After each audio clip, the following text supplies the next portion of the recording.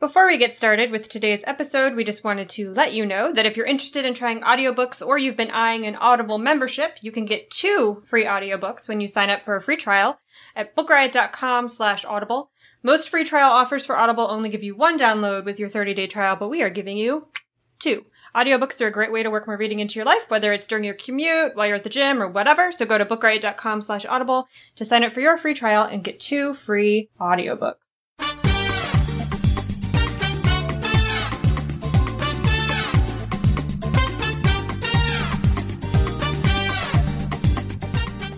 This is the Get Booked Podcast, a weekly show for personalized reading recommendations. This is episode 183, and we're recording on May 28th. I'm Amanda Nelson, and I'm here with Jen Northington, and I'm coming to you from, apparently, the Struggle Bus again. No,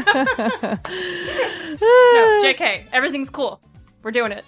Yes, everything's good. It's post-Memorial Day, which is always, I feel, it's a Monday, Tuesday, so, you know, yes. Things are... It's not really the Struggle Bus, it's just getting back into it. It's just Monday, Tuesday, that's all. It's Monday, Tuesday. And it's Game of Thrones episode. Oh, yes. Oh, yeah. So, as you all know, I mean, I don't know how you could have avoided it. Game of Thrones is over. The show, not the book. The book is never happening. We all know that, right? Like, that book is never coming out. Okay.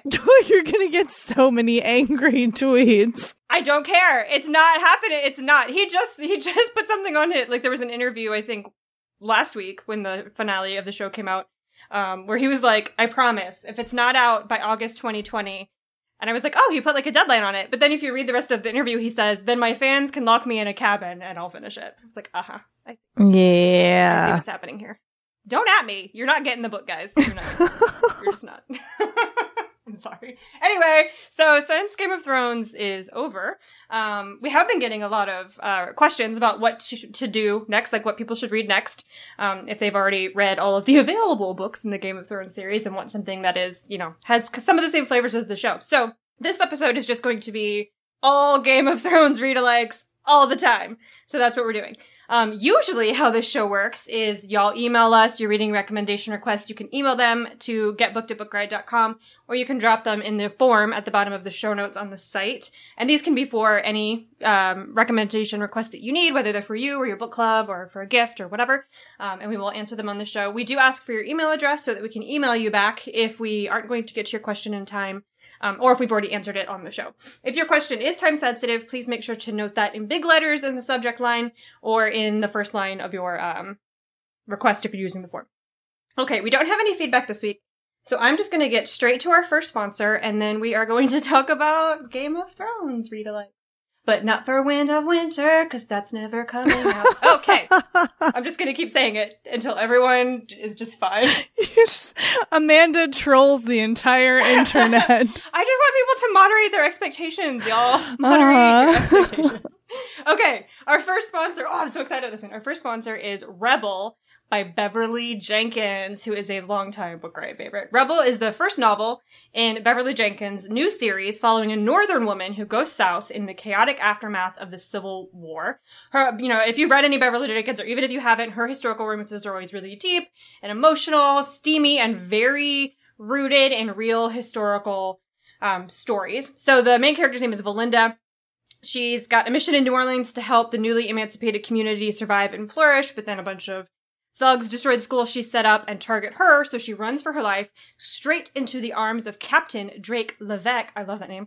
Who's an architect from an old New Orleans family. And he has a personal interest in rebuilding the city. He recognizes Valinda's determination, can't stop admiring her, but then her father demands she return home to marry a man that she doesn't love, and she has to maybe, title shout out, rebel against her father's wishes. Okay, so that is Rebel by Beverly Jenkins. Thank you for sponsoring the show. We don't need to re-sum up the question because it's just Game of Thrones. So why don't you go first? Right. Okay. I've recommended this series before as a Game of Thrones read-alike, and I will continue recommending it as a Game of Thrones read-alike because it really is such a close match, although with less sexual violence, which I appreciate. It is the Acacia series by David Anthony Durham, and it is a more internationally flavored, but otherwise very similar setup. You've got a ruling family who, there's a father and 4 children, and he is has brought them up to believe in their position as royalty, and also has hidden a lot of things about the way that this world works from them, including child slavery. Not great. So they don't know any of these things. They think he's the best, basically. He's not the best, spoiler. But he's also not the worst. Like, he's just kind of a, he is sort of classic person trapped in a situation and refusing to affect any change because he's afraid of what it might mean for him and his family. And then he gets assassinated and the kids get scattered to the four winds. And some of them end up in the hands of friendly rescuers and some of them do not. And so the series over the course of 3 books takes you on their paths apart and then back together to try to reclaim the family throne, as it were. And they are sometimes fighting each other as well as their political opponents. There's tons of machinations. There's tons of double crosses. There's also some really amazing magic. A bunch of the story takes place in sort of a second world version of Africa. And there are these spirits that are called by the use of this sort of language, like special language. And they've been thought to have been like lost. This is all thought to be mythic. But one of the kids discovers some secrets about it, and so does another one, but they're coming at it from different angles, and people die who are your favorites. And it just like, it has so much in common in that regard with the Game of Thrones, Song of Ice and Fire series. And so I think that like, if what you love about Game of Thrones is these different sort of young people struggling to figure out how their world works, how they're going to survive in it. What does that mean for, like, do they have ideals? Are they just out for revenge? Like, are they just out for power? Like, what are they going to do with themselves? And then you get also all of these different opposing forces who are all have their own agendas, and like, how are they going to use these young people to further those agendas or not? So it does that so well. And it is, like I said, much more internationally flavored. You've got this huge world and, you know, all of these different cultures and peoples and ethnicities and religions and magics, and it's all coming together in this big kaleidoscope, and it's really, really enjoyable. It is pretty violent. There's like some cannibalism, not great. But it does cannibalism, not great. That's really show title. But it doesn't have nearly, it really has minimal sexual assault. So if that's a thing that was too much for you in Game of Thrones, which I confess it was often too much for me, this is going to be a better series for you. So again, that's the Acacia series. The first book is called The War with the Mine, and it is by David Anthony Durham.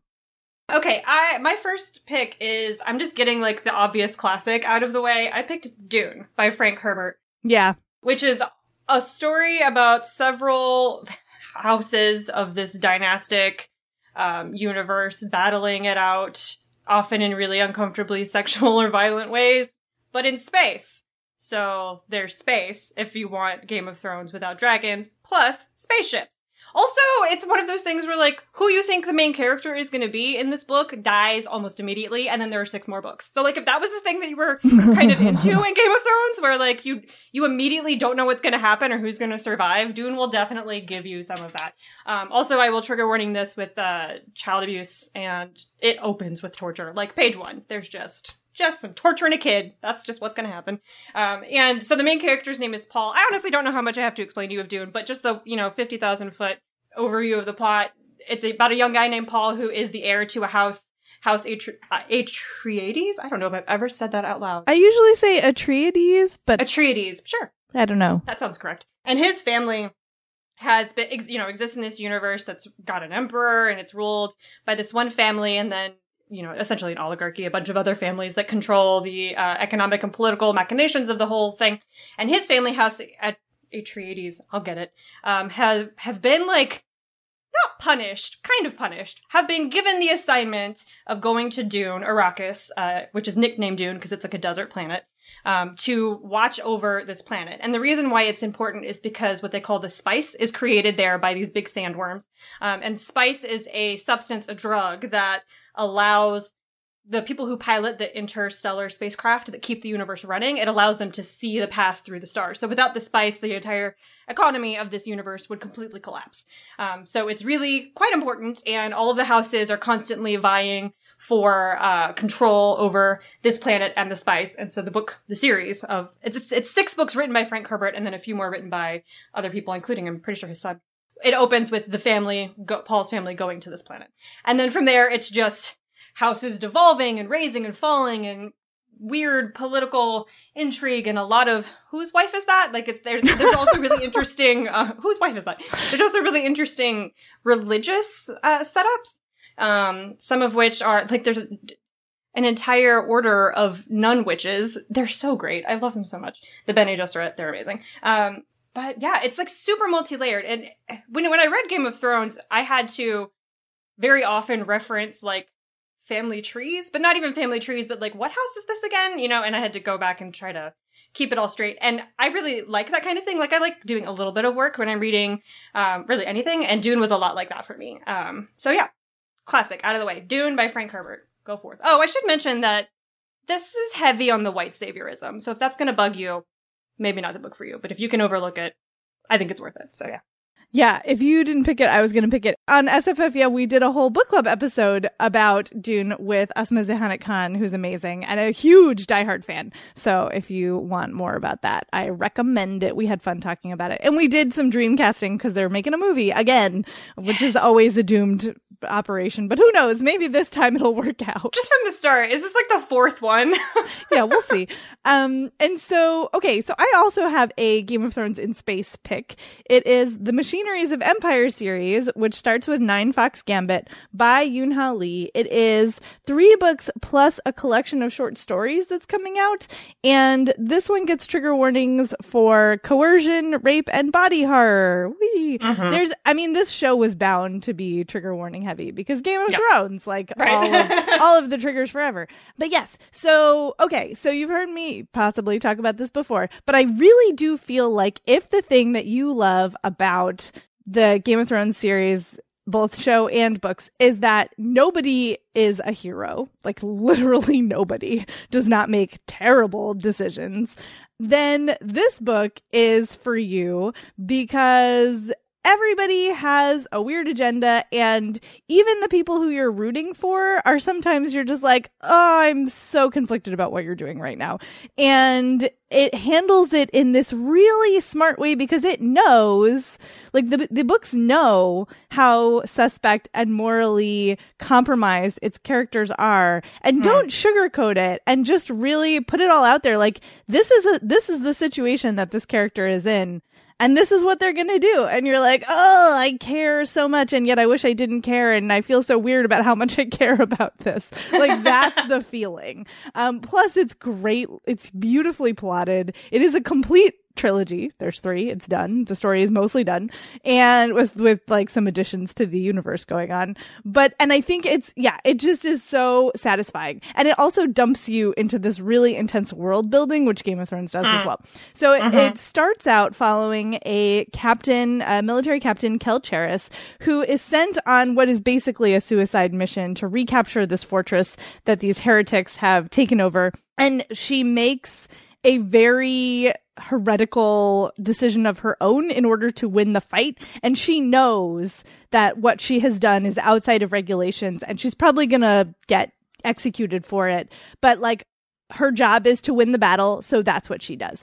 And so instead of getting beheaded, she gets sent on yet another impossible mission. There is more than just this one fortress under the control of the heretics.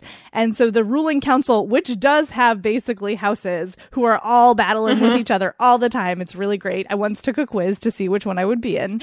Not gonna lie, I did that. It was great. But so they like call her in and are like, okay, so we actually have another job for you. We're going to put the like brain of an undead ghost tactician murderer guy into you. And the 2 of you are going to win this battle for us. And she's like, what? what? And everything goes out from there. So it's just fascinating. And Jadao, who is this undead ghost tactician who like committed genocide basically, before he was put into a weird capsule that preserved him for all time. Like is he mad? Did he have reasons? What were his reasons? And how exactly does this universe work? Because that's a huge part of what is going on in the plot overall. So it's a really fascinating plot. You just kind of have to dive in and go with it. It can be confusing, but it's totally worth it. And the characters, oh my gosh, I care so much about these characters in ways like I kind of wish I didn't. So I think this will fit that bill for you. So again, that's the Machineries of Empire series by Yoon-Ha Lee. The first book is Nine Fox Gambit. All right. My second pick is Jade City by Fonda Lee, which I picked because it is very much like if the Lannisters were Asian and had less incest. And it was modern day. So that's really less incest. Like, I want to emphasize that point. I did trigger warning for child abuse also for this one. I don't remember that, but I believe you. Jen just put it in the agenda. There's like a discussion of a bad thing that one of the characters did. Yeah, it's not on the page, but it's in there. Okay, you're right. I am recalling this now. We had this exact conversation last time I recommended this. I know. I keep forgetting because it's not a central point, but it is there. Yeah. So Jade City takes place on the island of Kekon, and it follows several families who guard the Jade. And in this universe, this is like a modern or maybe even near future Asian-inspired universe. Jade is like the lifeblood of these people, both economically and sort of physically, because there are people who are, I wouldn't say superpowered, but who are genetically predisposed to react to the presence of jade in specific ways. Like if they wear it, it makes them super fast or extra strong or, makes their senses really heightened. And so these families, I don't want to call them crime families because they're not really like, when the book opens, they are not like the mob, but they are definitely families that protect their territory and get paid to do so by the business owners and people who live there. So, that sounds a little familiar. And when they are all genetically predisposed to have these kinds of abilities when they wear jade close to them. And so this has been going on for a while. Like these families are kind of vying for more and more of a slice of the trade of jade because it's traded worldwide, but it only comes from this one location. And so this one island is super, super wealthy and very powerful. And when people who don't have that genetic predisposition to wearing jade get around it, they can become super powered for like very brief periods of time, and then they become addicted. And so while all of this is like being explained and you're getting to know these families a little bit, a new drug emerges that lets anyone, predisposed or not, from this island or not, wear the jade and not kind of lose their minds, essentially. And so this really erupts this tension between these two rival families, from, kind of quieter behind the scenes political machinations to open, just like gang violence in the streets. And you are following one particular family, as all of this is happening. And in this family, there are, there's like a patriarch who is aging and kind of no longer relevant, his son who has taken over ruling this family, and then his other siblings, the son's other siblings, some of whom don't want anything to do with the family and the privilege and esteem and wealth and weird responsibility that comes with being in that family. And some of whom take it so seriously that they kind of start to mess stuff up. Like taking violence into their own hands and doing that. So there's a lot of that kind of inter-family, if what you liked about Game of Thrones was, I don't know, watching Tyrion yell at Cersei ever, then this is probably the book for you, because it is very what are you doing? You think that you're, defending the family's honor and working for our house, but you're actually just ruining everything. And how could you be so blind? Ambition and etc. So I really loved it. And this is, I think it's a trilogy. The second one's already out. It just came out. So that's Jade City by Fonda Lee. Yeah, love that book.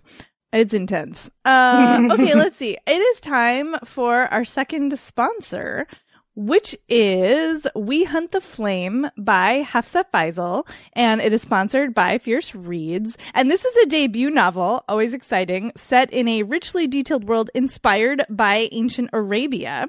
It's going to be part of a duology called The Sands of Arawiya. And this is about two characters, Zafira, who is known as the Hunter, capital H, who braves a cursed forest in order to feed her people and has become sort sort of a legend against her own inclinations. And then Nasser, who is the Prince of Death, also capital P, capital D, who assassinates anybody who is foolish enough to defy his father, the king. And he also would prefer not to be doing any of this, but he has no choice in the matter, just like Zafira does not really have any choices. And war is brewing in this kingdom, because of course it is. And they both independently embark on a quest to find a lost artifact that could help stop the war and end it and bring magic back into their world. And so their missions collide. And what is going to happen next? I wonder. You will have to read it to find out. And this is getting amazing reviews. Lots of buzz. Kirsten White, who's the best-selling author of And I Darken, said it should be on every fantasy fan's bookshelf. BuzzFeed has said it's filled with rich world building with stakes that will keep you at the edge of your seat. And Roshni Chokshi has said it is a sparkling debut full of mystery and magic, vivid characters, and rich language. So if you are interested in diverse fantasy, in world building, in magic, in complicated stories and discoveries and quests, this is definitely one you are going to want to look out for. So again, that's We Hunt the Flame by Hafsa Faisal. Thank you so much for sponsoring the show. All right, let's see. My next pick is The Poppy War by R.F. Kuang, which gets trigger warnings for war crimes, including rape, genocide, and forced sterilization. Super cheerful. And the reason I picked this one is because if you liked that Game of Thrones is historically inspired, right? War of the Roses, and then there's magic and dragons and whatnot. This is very similar in concept. It is inspired by the Sino-Japanese War and the Rape of Nanking, among other Asian historical influences. But there's magic, and like a lot of magic. And it also has this it's very violent. Everybody is morally compromised. Like, it has a lot of that same feel to it. Kind of like Ender's Game plus Game of Thrones, really. And so it's about a young woman named Rin who grows up like poor. She's an orphan. She is darker skinned. She is with an abusive family, and her life is pretty terrible. And then her foster parents decide they're going to marry her off to some horrible person. And she is like, okay, no, I'm not doing that. And so her only option really is to ace this test that is run empire-wide to find the most promising candidates for scholarly and military schools. And so she aces the test. She works really, really hard. She's not naturally a genius. She works incredibly hard to the point where she aces it, and they think she must have cheated. But they can't prove that she did. So she gets placed at the most prestigious school where military officers are trained. And so she goes and thinks like, okay, I've gotten out of my horrible situation. Like, life is going to be better now. And except it's not, because she is like a dark-skinned orphan girl from nowhere at this elite academy. And so she has to work harder than than almost anybody else there to prove herself. And so she does, with the help of this very eccentric, like kind of always on drugs teacher who's kind of amazing. And they're in training because the Empire has been at war in the past and may have a war situation in the future. There's a very uneasy peace with the Federation of Mugen, which is across a sea. And so everybody's sort of biding their time and trying to prepare for what's probably an inevitable conflict. And then war does come, and Rin has to go to war. And she is an anti-heroine. Like, she does not make quote unquote good choices, but nobody's making good choices in this. And there are assassins and there are betrayals and there are some politics, but you're just seeing it from Rin's viewpoint. So well, that's not true. There are a couple of other narratives that sneak in here or there, but you're primarily seeing it from Rin's viewpoint, and all she knows is what's in front of her, and she can guess at the bigger picture sometimes, but really she's just having to respond to the very stark, horrible realities of war and then her own situation within that war. So it's really intense. The world building is amazing. I got so sucked into this, and when I emerged, I was like, what did I just read? Like, wow, this is a lot. It's a lot. Happily, it is the first in a series. The sequel comes out in August, so you don't have to wait too long. And I think that, again, if you like historically inspired, you like war novels, and you like an underdog in particular, like she's a little bit Arya in that sense, The Poppy War by R.F. Kuang definitely needs to go on your list. Okay. My next pick is Kushiel's Dart by Jacqueline Carey, which is also the first in a series called Phaedra's Trilogy, but there are more books that are set in the universe, but that aren't just about her. And this is a book, a big epic fantasy series about a universe in which political houses in an empire, are you noticing a theme, are vying through spies and machinations and violence for the throne. Meanwhile, the people of the North are like completely unbothered and uninvolved and are like, what is wrong with you crazy people? So that whole thing is going on, if that sounds familiar to you, or if that was a plot line that you enjoyed in Game of Thrones. The main character's name is Phaedra. She is sold into, they call it indentured servitude, slavery. It's basically slavery. She's sold into slavery as a child, and she's sold to a man named Anafiel, who is a nobleman within this world, who trains her to be a spy, because he recognizes when he sees her, because of a physical marking in her eye, that she is, I don't even know if I would call it, like, blessed by the gods of this universe to be a person who experiences pain as pleasure and vice versa. So he trains her to be a courtesan, to like cater to the more fringe, I guess, desires of these really wealthy, bored people, while also training her to be a spy. So she goes into these houses because she's very, like, her ability to essentially be a masochist is super rare in this universe. And so everybody wants to purchase her, you know, and have a night with Phaedra and all this. And he trains her to, like, while she's there, listen to what they're talking about, look around, like be observant, and bring him back the information she gathers. And so while she's doing this, she gets really deeply involved in some political machinations, treason. She also has a side plot line where she falls in love with, I can't remember her name. I keep wanting to say Melisandre because Game of Thrones, but that's not it. I think it's Melisande. It doesn't have an R in it, but it's basically otherwise the same name. Okay, great. Yeah. She falls in love with a woman named Melisande, who is also she's not a masochist. She is a sadist. And they develop this, like, series-long love-hate. It's a little bit Killing Eve, actually, now that I'm thinking about it. Yes, it is a little Killing Eve. You're right. Like, I don't know whether I kind of want to root for you, but you might die. Right. Like, I don't know how to, you just don't know how to feel about it. It's just a train wreck that you can't look away from, really, which is a very compelling relationship. And so all of that is happening amidst this great political intrigue. And the religious aspects of this universe are really interesting because the people who populate this world exist because, like, angels came to the land and were attracted to the humans and then had babies. And so, like, all these people are angel babies and have these really, like, they're all extra pretty and all of the houses are aligned with a specific angelic entity. It's just really fascinating. So it's Kushiel's Dart by Jacqueline Carey. Yeah, I love that series a whole lot. It's like the feminist, less rapey Game of Thrones, which is nice.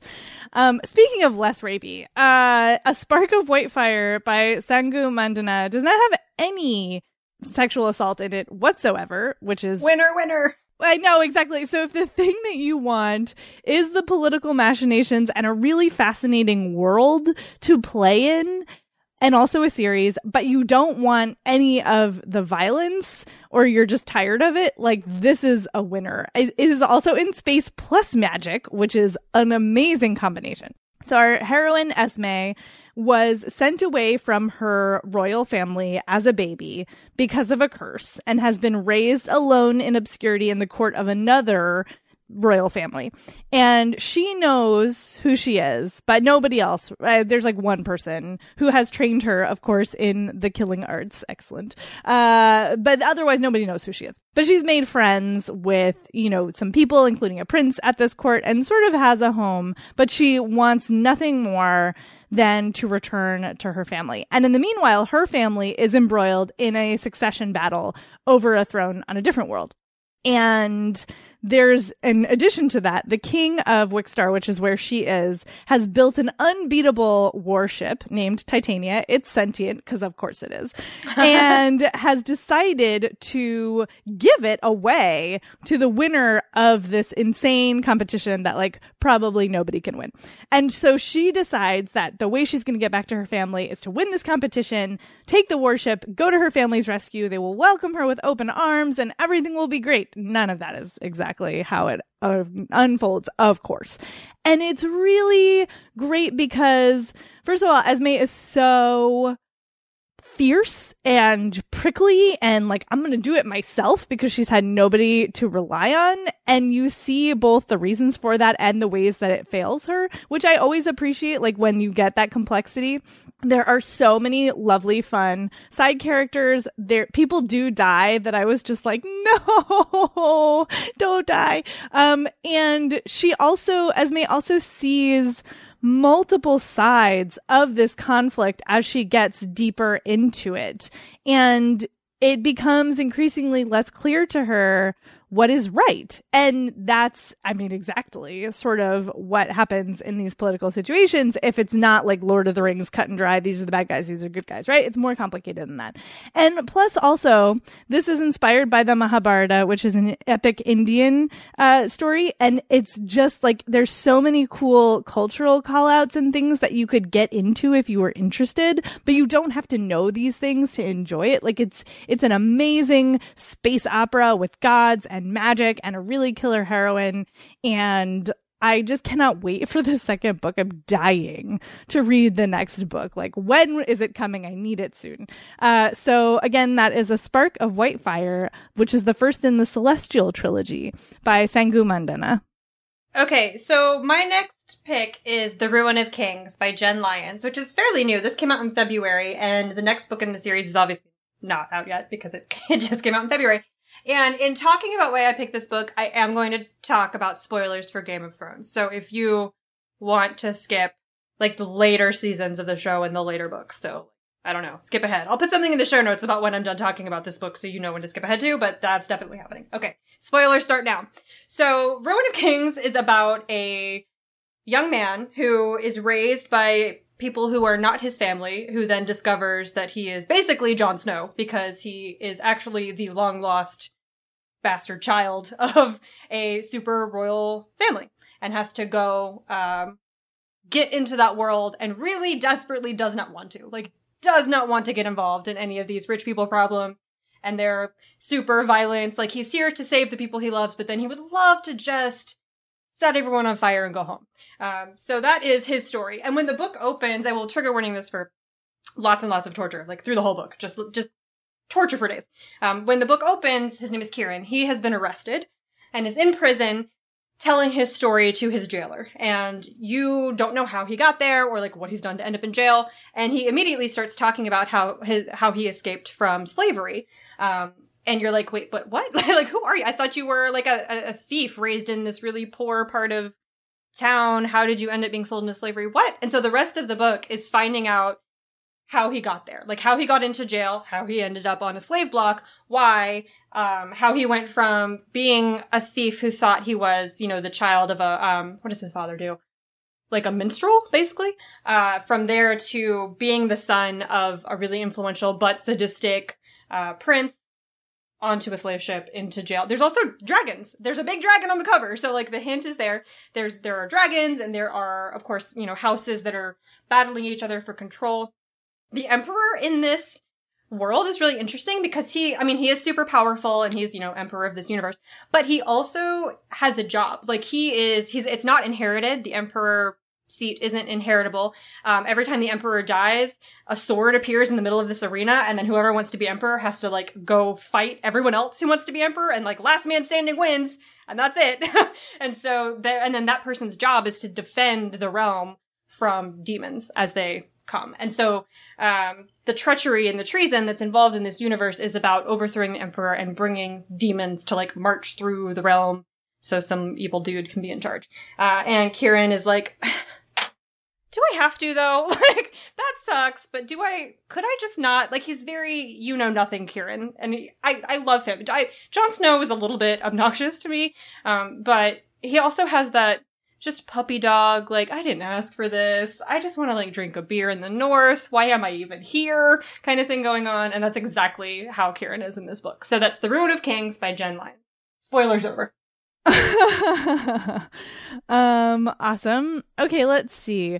So the next books I want to talk about are the Inheritance Trilogy by N.K. Jemisin, which I know you have probably heard us talk about before. But again, if you've been waiting on these, like, this is your chance to get into one of my favorite of her series, which is saying, I mean, I love all of her stuff. These were the second ones I read. And it is such amazing world building, and the political situation has such high stakes, not because, well, yes, because literally it will change the world, like who ends up on the throne in this one, but also because the personal stakes are so high. And I know that sounds silly, but sometimes it feels like with these political machinations books, like all that matters is the throne and not so much like the personal stakes of it, like they just want the power, but like this is not that. So the first one starts with Yennefer Dar, and there is an omnibus edition of this that's just called the Inheritance Trilogy. It includes the 100,000 Kingdoms, Broken Kingdoms, and Kingdom of the Gods. So the first one, 100,000 Kingdoms, starts with Yennefer, who is the daughter of a princess, but who this princess, like, you know, basically ran away from home, married somebody in the far north, and wants nothing to do with the main royal ruling family. And Yennefer has grown up in the north as part of this, like, quote unquote, like they are considered by barbarians. And she is happy. She's been trained to be like a warrior, and she's good at it. And she feels like she's, you know, fulfilling her duties to her mother and her culture and her tribe, as it were. And then the emperor of the bigger system is ailing and sends for her because she is his granddaughter. And she knows that he doesn't want her to get the throne. Like, she is literally just there to annoy his other possible successors, a young man and woman who are the worst. Oh my God, they're terrible. And she, like, they're basically going to kill her on sight if they can.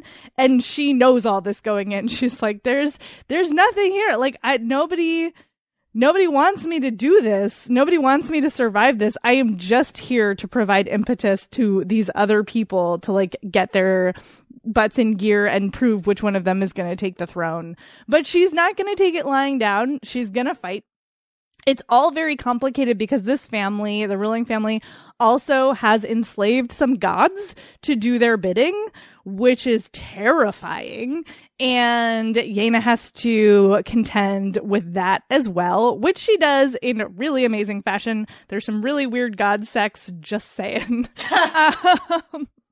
And then, like, at the end of this book, I don't want to tell you, but, like, it is not, I was like, what? It goes in this direction that I was not at all expecting. It's really kind of amazing. And then the second book is actually a little bit of a rewind in that you find out how these gods came to be enslaved in the first place, and you get their backstory plus a new story moving forward. And it's so interesting and weird and unexpected, and the world building is so original, and it's really not like anything else except in that it is a sort of medieval world with magic and fantasy and politics. In that sense, it is like Game of Thrones, but really it is sort of a singular reading experience to me, and I think it's really interesting. And you don't get this sort of like panoramic view that you get with Game of Thrones, where you have all these different narrators and you know all of these different things and you spend like a little bit of time with everybody. These are much more of a deep dive into a specific character's situation, but you still get to see the world unfold through them. And it's so well done and so weird. It's so weird, y'all. Like, it's really, really weird, but in the best possible way. So that is the Inheritance Trilogy by N.K. Jemisin. All right, my last pick is The Tiger's Daughter by Kay Arsenault Rivera, and I will trigger warning this also for torture. Again, all of mine have torture in them, and homophobia. So this is an epic fantasy series that takes place in an Asian-inspired universe. And the two main characters, one of them is Shefali, is a warrior from the Korin, and these are people who are based on like Mongolian steppe folks who, nomadic tribes of like warrior people.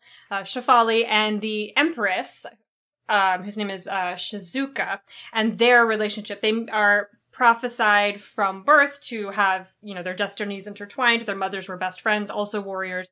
And they meet as young girls and then grow up together into their destinies, I guess. I don't know how else to put that. And they also fall in love.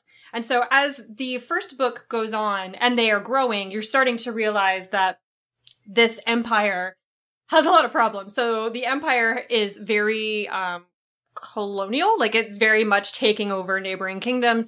And while they're doing that and focusing on, and the emperor's focused on, getting richer and oppressing his people, basically, the borders are being invaded by demons. And maybe there's like a shadow demon Night King kind of figure in the background pulling these strings, taking advantage of the political weak moment to send demons into, is this sounding familiar? Send his people over walls into like this weak empire to take advantage of what's going on.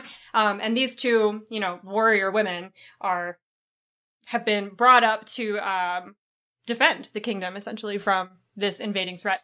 And I will say that this is a much slower burn than Game of Thrones. Like the first book, it is from their birth until I think they're like 18, maybe, very, very young. And it is very much about their relationship and not as like action driven as I think Game of Thrones is.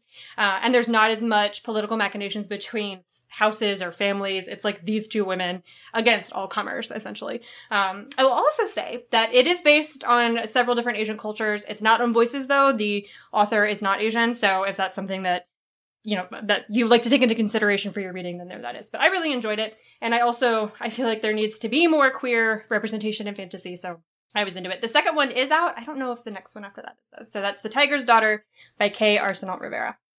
We have like 2 minutes. Yeah, and I just wanted to give 2 quick shout outs if that's all right. One of them is to the Dandelion Dynasty series by Ken Liu, which starts with The Grace of Kings. The term is silk punk, like again, Asian inspired fantasy, like medieval fantasy with magic and like really cool, like parasailing kite things and bombs and 2 people who shouldn't get the throne but do, and then how are they going to co-rule? Is that even possible? And it's really, really enjoyable and like meaty in the same way that Game of Thrones gives you all that stuff.